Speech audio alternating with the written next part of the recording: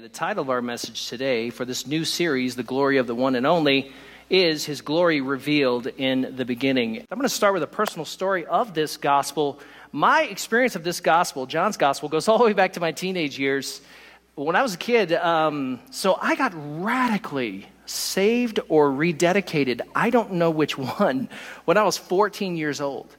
And so in my second ninth grade year, I started following Christ. Like, I came back to school. I decided I'm going to finish school and I'm going to serve the Lord. And I did exactly that.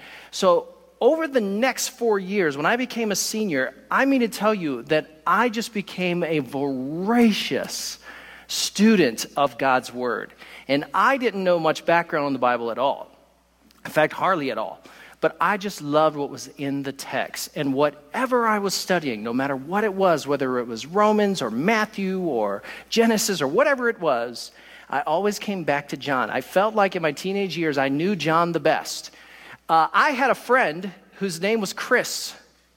Chris was a Jehovah's Witness.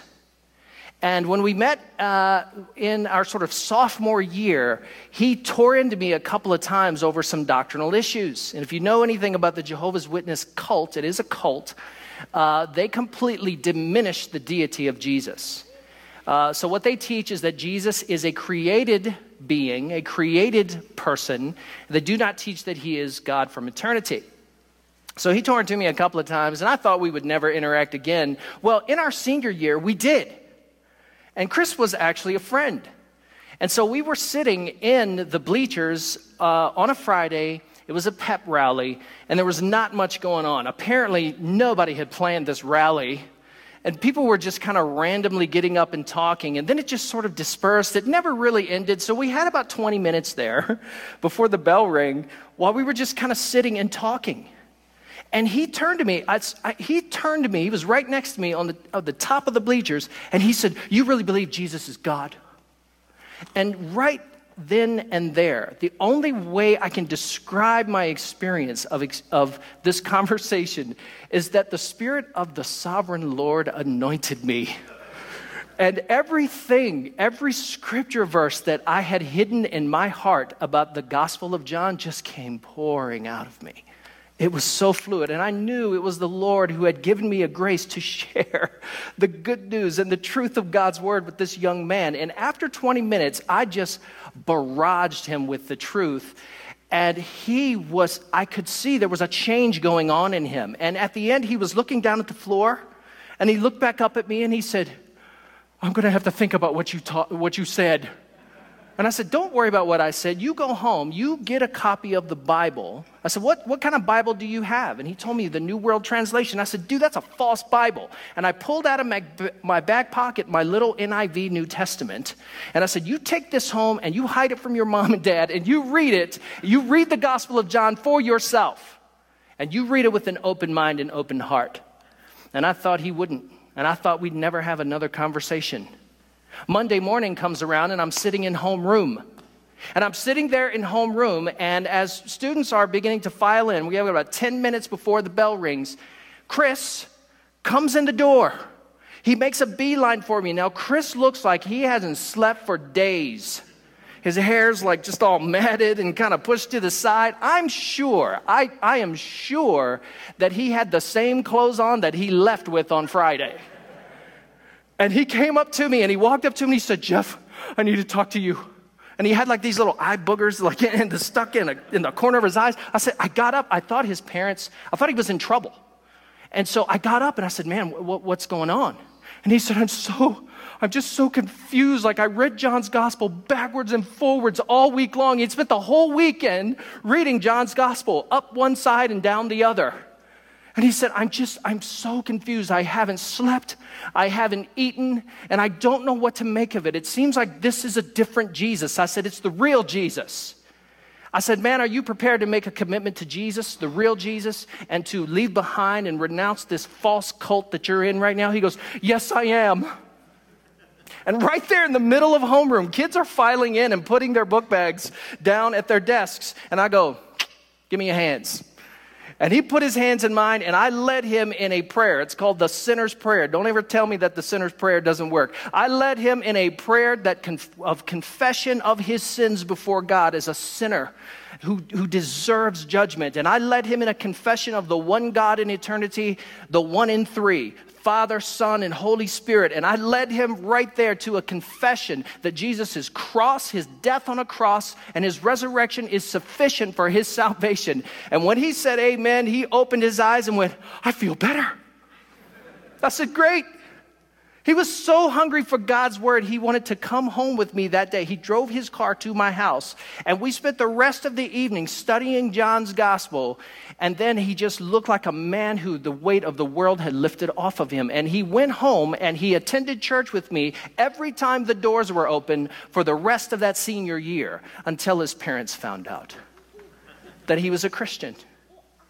And then he met with me and told me essentially that he was not to have any more contact with me. His parents forbade it. His church elders forbade it. And then he told me the story of what they did to him.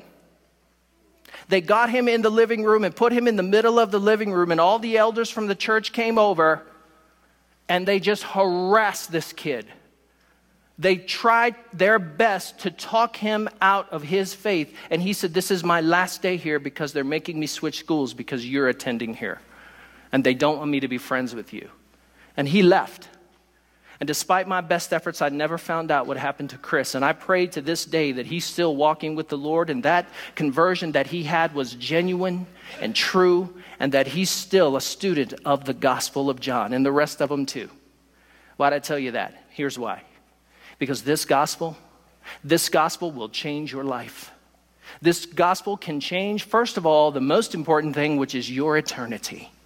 It will change your eternal status, but it will also change your marriage and change your outlook on life.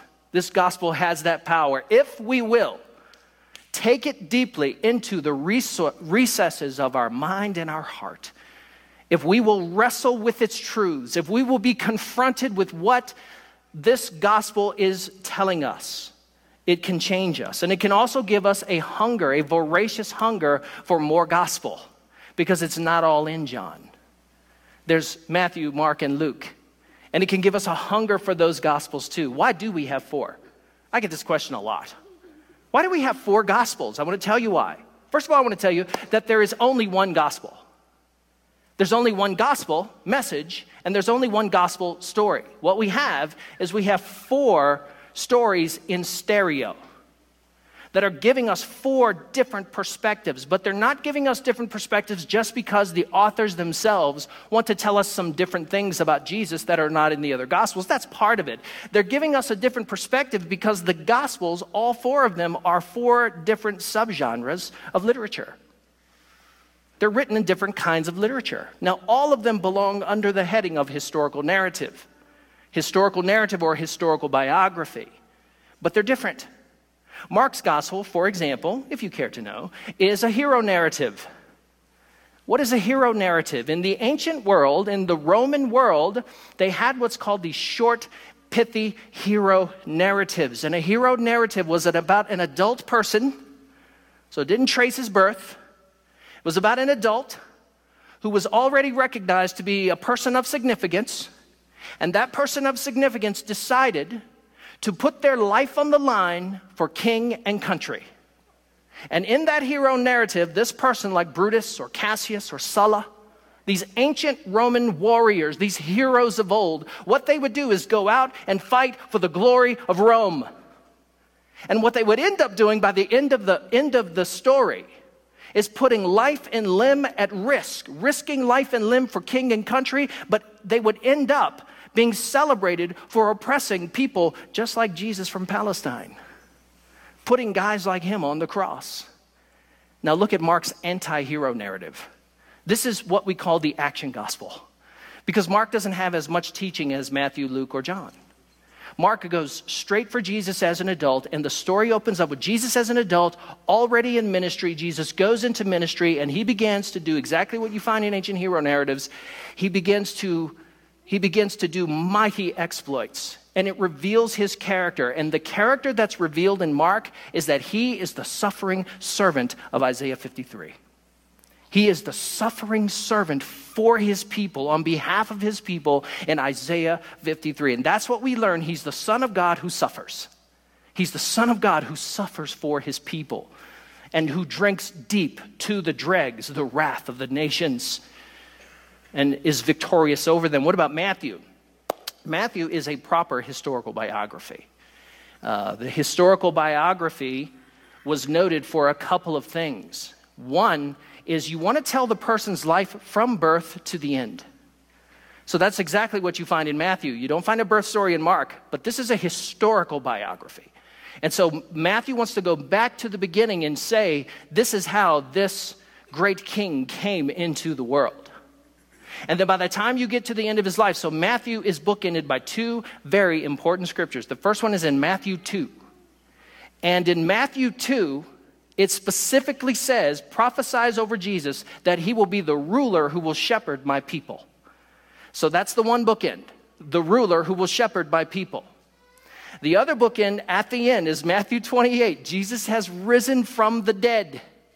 And he says to his followers, all authority in heaven and on earth has been given to me. So Matthew is teaching that Jesus is the Son of God, but he is the supreme authority in the universe. Now, why is that important? Because historical biographies were like this. They would take a person like Plutarch's lives, the lives of Plutarch or Livy, and they would tell the story of a Roman emperor and try to set that person in the context of his universal significance.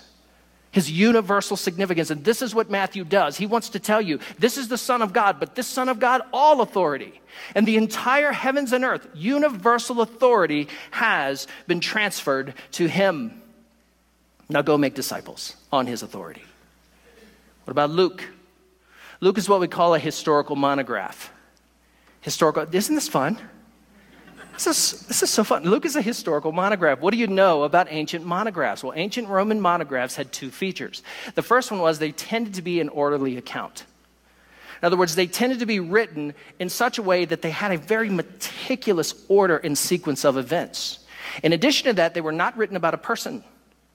They were written about the events surrounding the person, the historical events, right? So it's a history proper.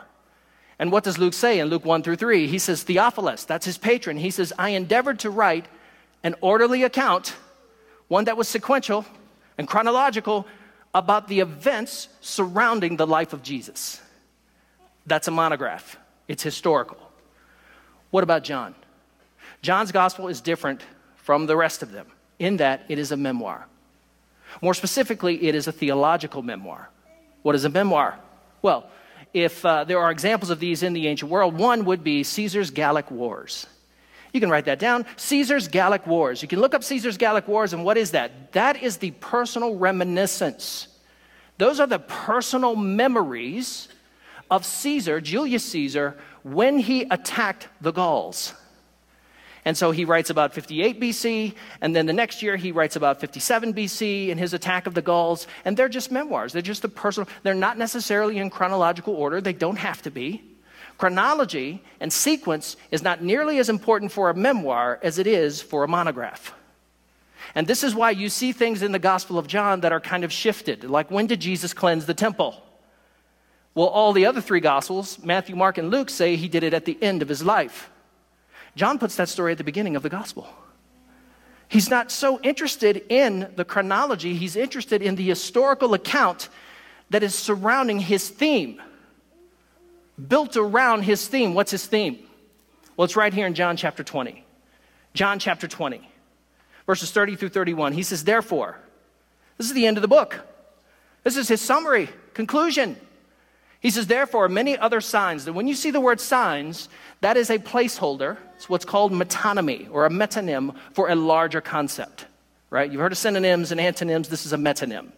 And a metonym is a placeholder word which holds a place for a larger idea. And that includes three things in the Gospel of John: the signs, the sayings, and the symbols. So in the Gospel of John, throughout the Gospel of John, what you're going to find is these miraculous signs. These are signs proper. This is what we think about when we talk about signs, like Jesus just turning water into wine. Wow. Right? Changing the molecular structure of water to make it old wine. How does he do that? Right? So that's a miraculous sign. But then you also have the sayings. The sayings are very important because every time Jesus teaches, it ends up in him having 7 I am statements. He says, I am, which is God's name from the Old Testament, Exodus 20 or Exodus 12. And then you have the symbols. Jesus stands in the temple complex and he says, I am the light of the world. That's a symbol in their worship. He is the Lamb of God who takes away the sins of the world. He says, destroy this temple and I will rebuild this temple again in 3 days. He is the living tabernacle of God. He's the person who embodies God's presence. So you have the signs, the sayings, and the symbols. And he says, therefore, many other signs, sayings, and symbols Jesus also performed in the presence of his disciples, but which are not written in this book. But these have been written so that you may believe that Jesus is the Christ, the Son of God, and that by believing you may have life in his name. What's his purpose? His purpose is very simple. Here's what John wants you to do. John wants you to observe and witness with him the signs. All that Jesus said, all that Jesus did, his works, his mission, his teaching, all of it. He wants you to bear witness to it with him. And when you do, he says, then you can believe that he is Messiah, Christ, God's king, God's anointed king, and the unique Son of God from eternity. When he uses the phrase Son of God, he means God the Son. That's what he means in this book. So he says, I want you to see that Jesus is the true King of Israel and the world's rightful Lord, the Messiah, the Christ, the Savior of the world. And I want you to see through these signs that he is God the Son. He is the Son of God from eternity, God's unique Son. But what's the key? The key to seeing that is John chapter 2, verse 2.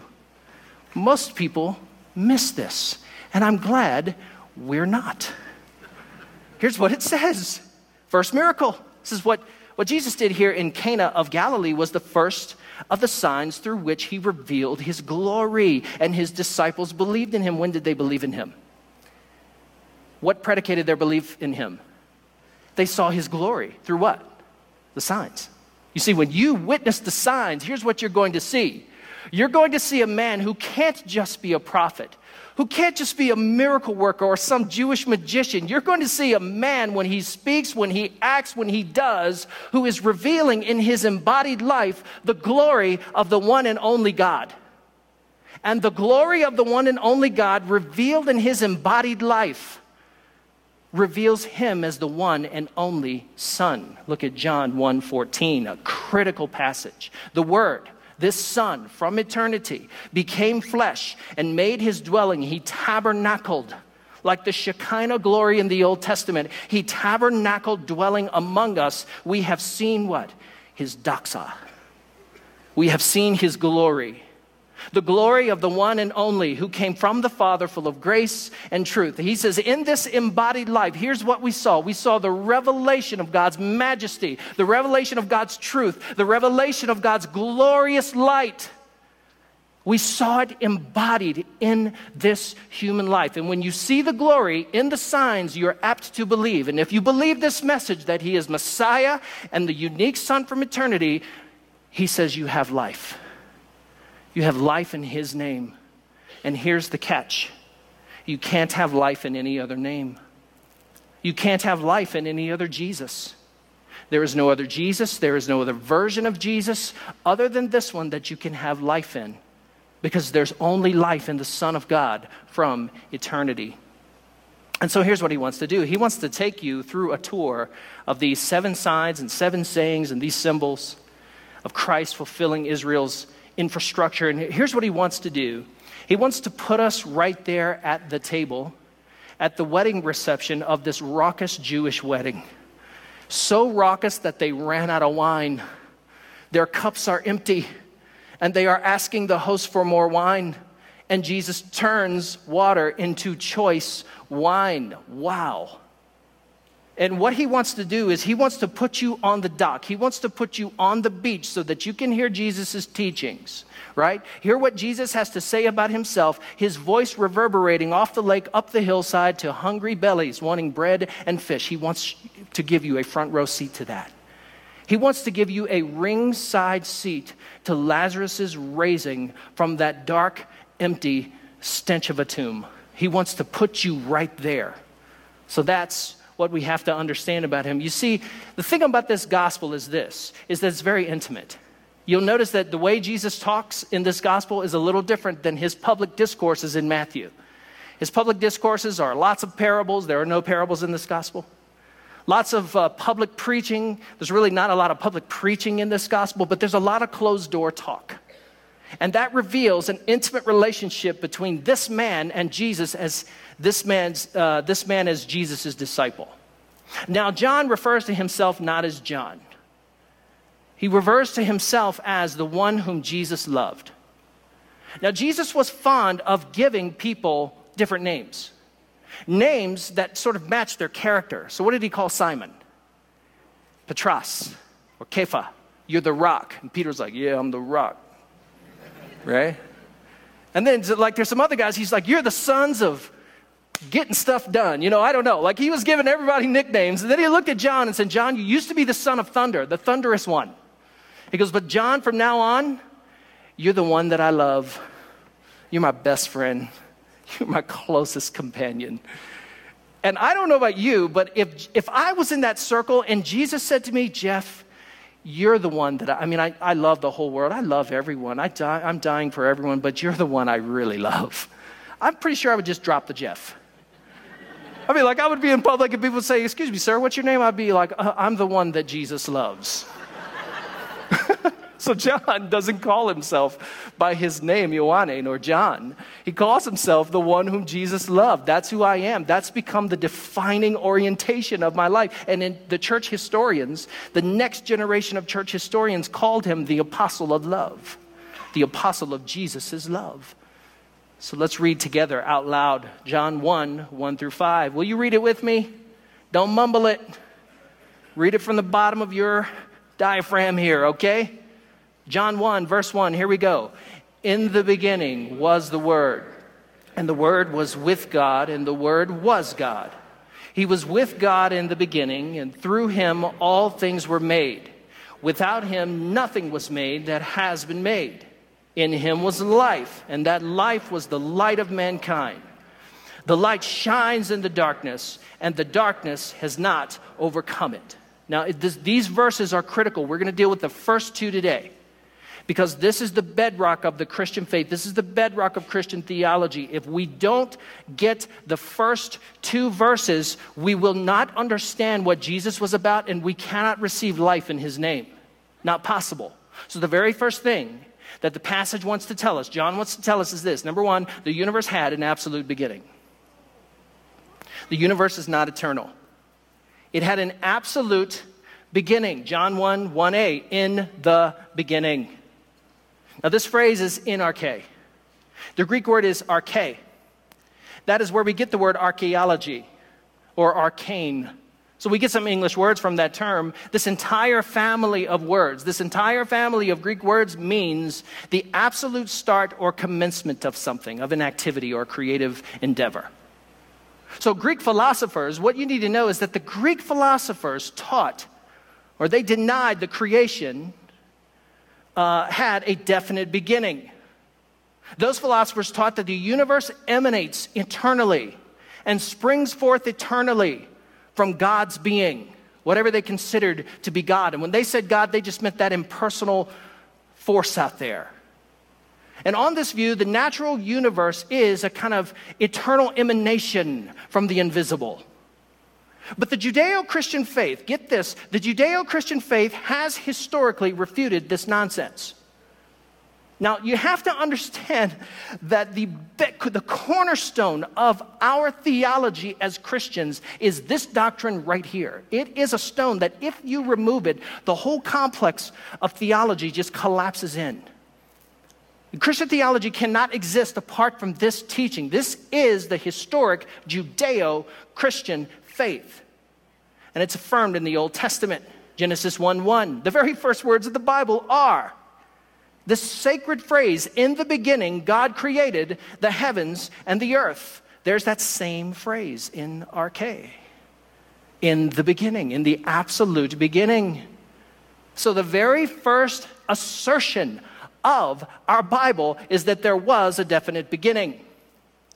The prophets pick this up and affirm it. Isaiah 45:12 says, "It is I," God says, "who made the earth and created mankind on it. My own hand stretched out the heavens. I ordered their starry host." You see what God is claiming? God is claiming, I am the creator. I made the earth. I created it in everything comprehensively that is in it. And then we have Isaiah 66:1-2. "Thus says the Lord, Yahweh, the God of Israel, heaven is my throne and earth is my footstool. Where then is a house you could build for me? And where is a place that I would Shabbat or rest with you? For my hand made all these things. Thus, all these things came into being. They came into existence because of me, declares the Lord." That's what God says about himself. And then we have Job 38:4. And God says to Job, he says, "Where were you when I laid the foundations of the earth? Tell me, if you have understanding." The phrase "laid the foundations" is taken right out of a temple metaphor. In the ancient world, they would build their temples on a foundation. Genesis 1-3 is structured like a temple building project. There's a foundation to the world, and God says, I'm the one who laid the foundation. I built this place. The Old Testament affirms repeatedly that God is the creator of the universe, and it came into being in the finite past. What about the New Testament? Well, the New Testament disciples and authors and writers and teachers, they were Jewish. So they picked up on this. It's affirmed in the New Testament by Jesus, Mark 10:6. It says, "But at the beginning of the creation, God made them male and female." So Jesus is settling a dispute here about divorce. And what Jesus is trying to say, the gold standard for human relationships is one man, one wife for life. And he says, at the beginning. So he affirms that there was a beginning. He affirms the Genesis story. What about Mark 13:19? Jesus is talking about the tribulation in the last days. This is scary stuff. And he says, because those will be days of distress and tribulation unequaled from the beginning. What's he talking about? When God created the world until now and never to be equaled again. I think it's clear that Jesus thought that the world began just as Genesis taught. It began in the finite past. What about Paul? Says this to Timothy, 2 Timothy 1:9. He says, he has saved us, Jesus has saved us and called us to a holy life, not because of anything we have done, but because of his own purpose and grace. This grace was given to us when? It was given to us in Christ Jesus before the beginning of time. Notice that it was given to us in Christ Jesus. It's Christ's. It's in him before time began. This is what Paul thinks. Paul affirms Jewish theology. What about the early church? Hebrews 1:10. Hebrews chapter 1, verse 10. It says, in the beginning, Lord, you laid the foundations of the earth, and the heavens are the work of your hands. There it is again. The laying of the foundations means the creation of the world. The New Testament affirms beyond the peradventure of a doubt that the earliest believers thought that the universe came into being, the material space-time universe came into being in the finite past. But this is also affirmed by science and cosmology. The late Stephen Hawking said this, all the evidence seems to indicate that the universe has not existed forever, but that it had a beginning. Look at this. He says, this is probably the most remarkable discovery of modern cosmology, yet it is now taken for granted. Well, I want to say, Stephen, Jews and Christians have been taking this for granted for thousands of years, because this is the cornerstone of our theology. That God is not the world, and he created the world, and the world came into being in the finite past. Today, eminent cosmologist Alexander Vilenkin stated in no uncertain terms, he said this recently, with the proof now in place, rock solid, cosmologists can no longer hide behind the possibility of a past eternal universe. There is no escape. They have to face the problem of a cosmic beginning. It's a problem for them. Folks, it's not a problem for us. Because in the beginning, God created the heavens and the earth. And in the beginning was the Word. So the issue of there being an absolute beginning for us has been a settled issue all along. And this is also affirmed by the philosophy of science. I will not take the time to get into it. Frankly, I don't understand it all, but here's what I do know, that there is a logical impossibility in suggesting that there's an infinite regress of causes. That's logically impossible. So John affirms. The Old Testament affirms. The New Testament affirms. Jesus affirmed it. Science does. The philosophy of science does. The universe had a definite beginning, and John starts his gospel by saying, in the beginning. Number two, the Word existed before the beginning began. The Word, title of Christ, existed before the beginning began. He says, in the beginning was the Word, and the Word was with God, and the Word was God. He was with God in the beginning. Now, do not skip over this important, critical word. It's the word was. Now, in Greek, it's the word ein. Ein, and it is an imperfect verb of the verb eimi. The word eimi means I am. And here, it's an imperfect tense verb of that. And the imperfect simply stresses the preexistence of something. Grammatically, the imperfect tense stresses a stasis or an already existing state. In other words, in the beginning, when the beginning began, the Word already was. Now, how could in the beginning the Word, the Logos, be there with God? How could he be there in the beginning when it came into being? Because he already was. He says he already was God. He was with God in the beginning because he was God. That's the clear claim of the text. This word is the word halagos, or logos. You heard of this term? Jesus is referred to here as the Word, the logos. Now, it uses this Greek term logos, and it had a very particular meaning for Greeks. The Greeks were wrong. Now, they weren't wrong about it all, but they were wrong about enough that it required the Hebrews to correct them. The Greeks held that all matter sprang forth from the prime reality, which they called the Logos. So that invisible reality out there that is just creation forever, eternal creation, is called the Logos. It's impersonal. They thought of it as God, but not a personal God like you and I think of the Hebrew God. And so it was this unseen, invisible reality of which the physical universe is merely a copy, right? So they had that wrong. In Hebrew thought, they viewed the Logos to be God's personified wisdom, his truth, and his Torah. So in the Old Testament, what they found is that the wisdom of God is often personified as a person. The truth of God is often personified as a person, and the Torah of God is even personified in their interpretive writings. And they held this view for good reason. Genesis 1, 3, 6, and 9. Right there at the beginning of creation, what is present? God and his decree. God and his word. Creation comes into being when God says, when he decrees, and that decree is the expression of his internal mind. And so right there, God said, let there be, and there was. Psalm 33:6, it says, by the word of the Lord, the heavens were made.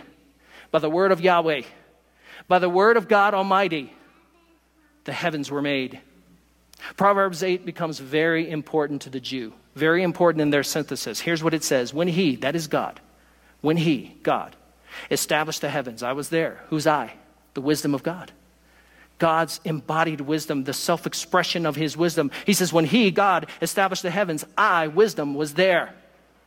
When he drew a circle on the face of the deep, when he made firm the skies, and when he established the fountains of the deep, and when he assigned to the sea its limit, so that the waters might not transgress his command, when he marked out the foundations of the earth, then I was beside him, right there beside him, like a master workman. So here John wants to affirm Psalm 119:89. Your word, O Lord, is eternal, and by it you have created all things. So right away in the Hebrew Bible, this idea of logos, or this idea of word, was this self-expression of God's internal reasoning and mind. And what John wants to do is say to the Hebrews and say to the Greeks, I'm going to lead you to a truth that is going to shock you. That Jesus Christ was the living embodiment of the eternal Word as God's eternal Son. And it is shocking for them. And Jesus thought this too. Notice what he says in John 17, verses 4 and 5. He says, he's praying to the Father. It's toward the end of his life. This is called the farewell discourse, and for good reason. He says, I glorified you on earth by completing the work you gave me to do. Now, Father, glorify me at your side with the glory I had with you when? Before the world was created, before the foundations of the world. Jesus thought, either he was crazy or he was true. Jesus thought that he existed before the creation of the world with the Father in eternity as God's eternal word. And Paul thinks this too. Colossians 1:17.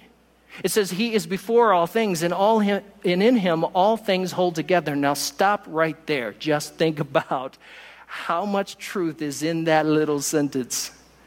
He is before all things. John is going to tell us next week, John is going to tell us that this word is the creator of all things, and without him nothing was created that has been created. And Paul says he's before all things. And not only that, but providentially, he holds every atomic particle together. He holds it all together. Else, I don't know what would happen to the universe. Maybe it would just collapse back in on itself into a quantum vacuum. I don't even know what I'm talking about right now. I'm just using words. This is jargon. But look, Paul thinks this too. John makes it possible in this passage to say two things unequivocally, two things clearly. One, the Word can be with God as a fellow in the divine fellowship of the Godhead. So he can be with God in that divine fellowship.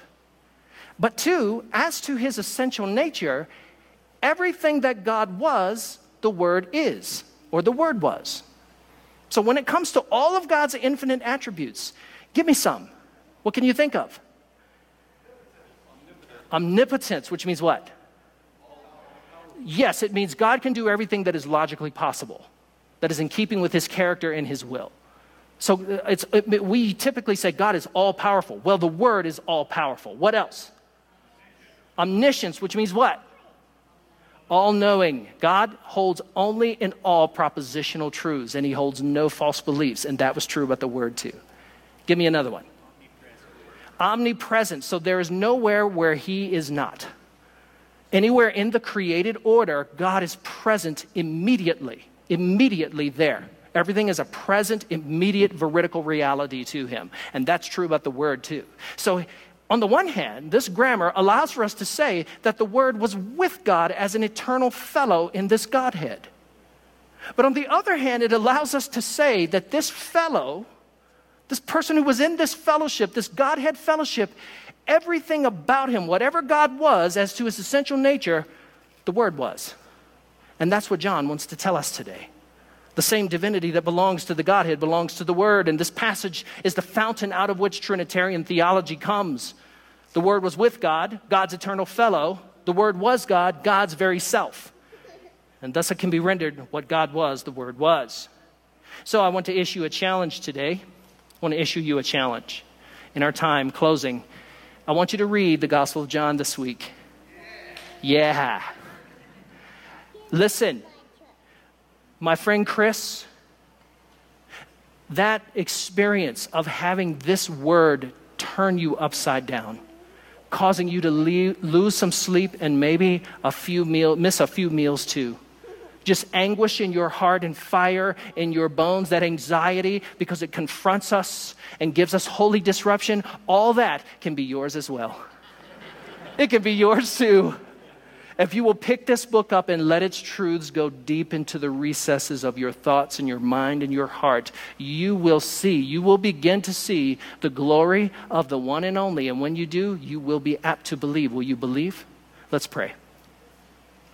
God, we thank you for the glory that is revealed in the Son. God, we scratch the surface today, literally the surface of this text and the surface of this book.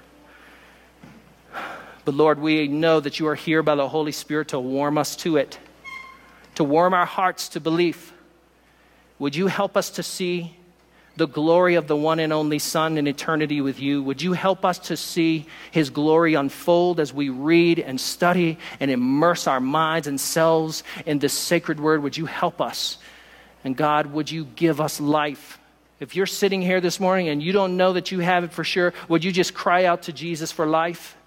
Would you just ask him for the life that you can't get in anything else? You can't get it in your marriage. You can't get it in your job. You can't get it in leisure. You can get it in nothing else but the Son of God from eternity past, who was incarnate in a human man, Jesus of Nazareth. Will you receive his life today? In Jesus' name, amen.